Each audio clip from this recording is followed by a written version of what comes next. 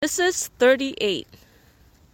Nang panahong iyon, humiwalay si Juda sa kanyang mga kapatid at nakipanirahan kay Hira na isang Adulamita, na pangasawa niya roon ang anak ni Sua, isang Kananeo.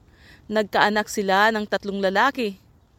Ang ipinangalan sa panganay, ang pangalawa ay Onan, at Sela naman ang pangatlo. Si Juda ay nasa Kizib nang ipinanganak si Sela. Pinapag-asawa ni Juda ang kanyang panganay na si at ang napangasawa nito'y si Tamar.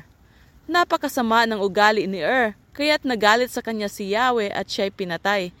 Kaya't sinabi ni Juda kay Onan, "Tungkulin mong sipingan ang biyuda ng iyong kapatid upang magkaroon siya ng mga anak sa pamamagitan mo." Alam ni Onan na hindi ituturing na kanya ang magiging anak niya sa kanyang hipag, kaya itinatapon niya sa labas ang kanyang binhi upang huwag magkaanak ng kanyang kapatid sa pamamagitan niya. Ito'y kasuklam-suklam kay Yahweh, kaya pinatay rin siya. Sinabi ni Juda sa manugang niyang si Tamar, "Umuwi ka muna sa inyo at hintayin mong lumaki ang bunso kong si Sela." Sinabi niya ito dahil sa takot na baka mangyari kay Sela ang sinapit ng kanyang mga kapatid. Kaya't umuwi muna si Tamar sa kanyang ama. Pagkalipas ng panahon ay namatay ang asawa ni Juda. Matapos ang pagluluksa, nagpunta si Juda sa Timnat para tingnan ang pagugupit sa balahibo ng kanyang mga tupa.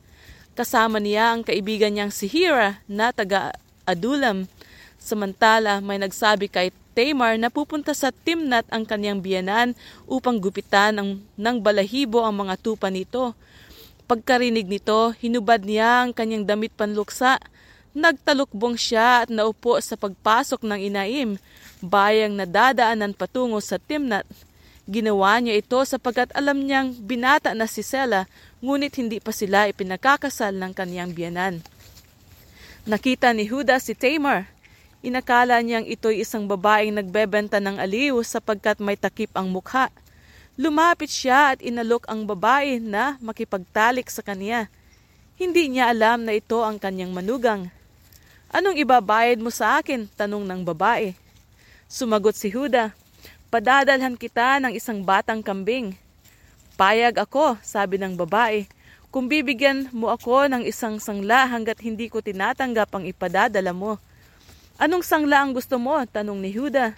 Sumagot siya, "Ang iyong singsing na pantatak kasama ang kadena at ang tungkod mo." Ibinigay niya ang hiningi ng babae at sila'y nagsiping. Nagdalang tao si Tamar.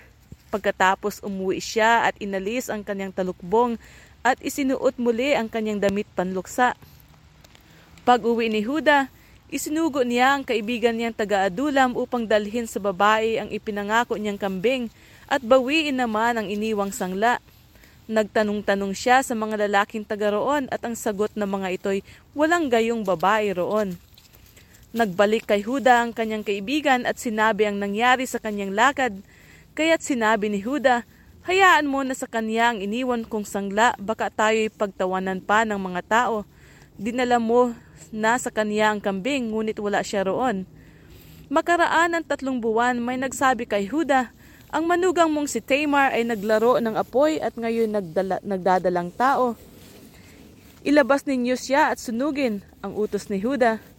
Habang siya'y kinakaladkad na palabas, ipinasabi niya sa kanyang biyanan, "Ang may-ari ng mga ito ang ama ng aking dinadala.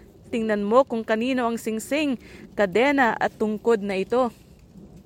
Nakilala ni Juda ang iniwan niyang sangla, kaya't sinabi niya, "Wala siyang kasalanan, ako ang nagkulang. Dapat sana'y ipinakasal ko siya kay Sela at hindi na niya ito muling sinipingan." Dumating ang panahon ng panganganak ni Tamar at natuklasang kambal ang kanyang isisilang.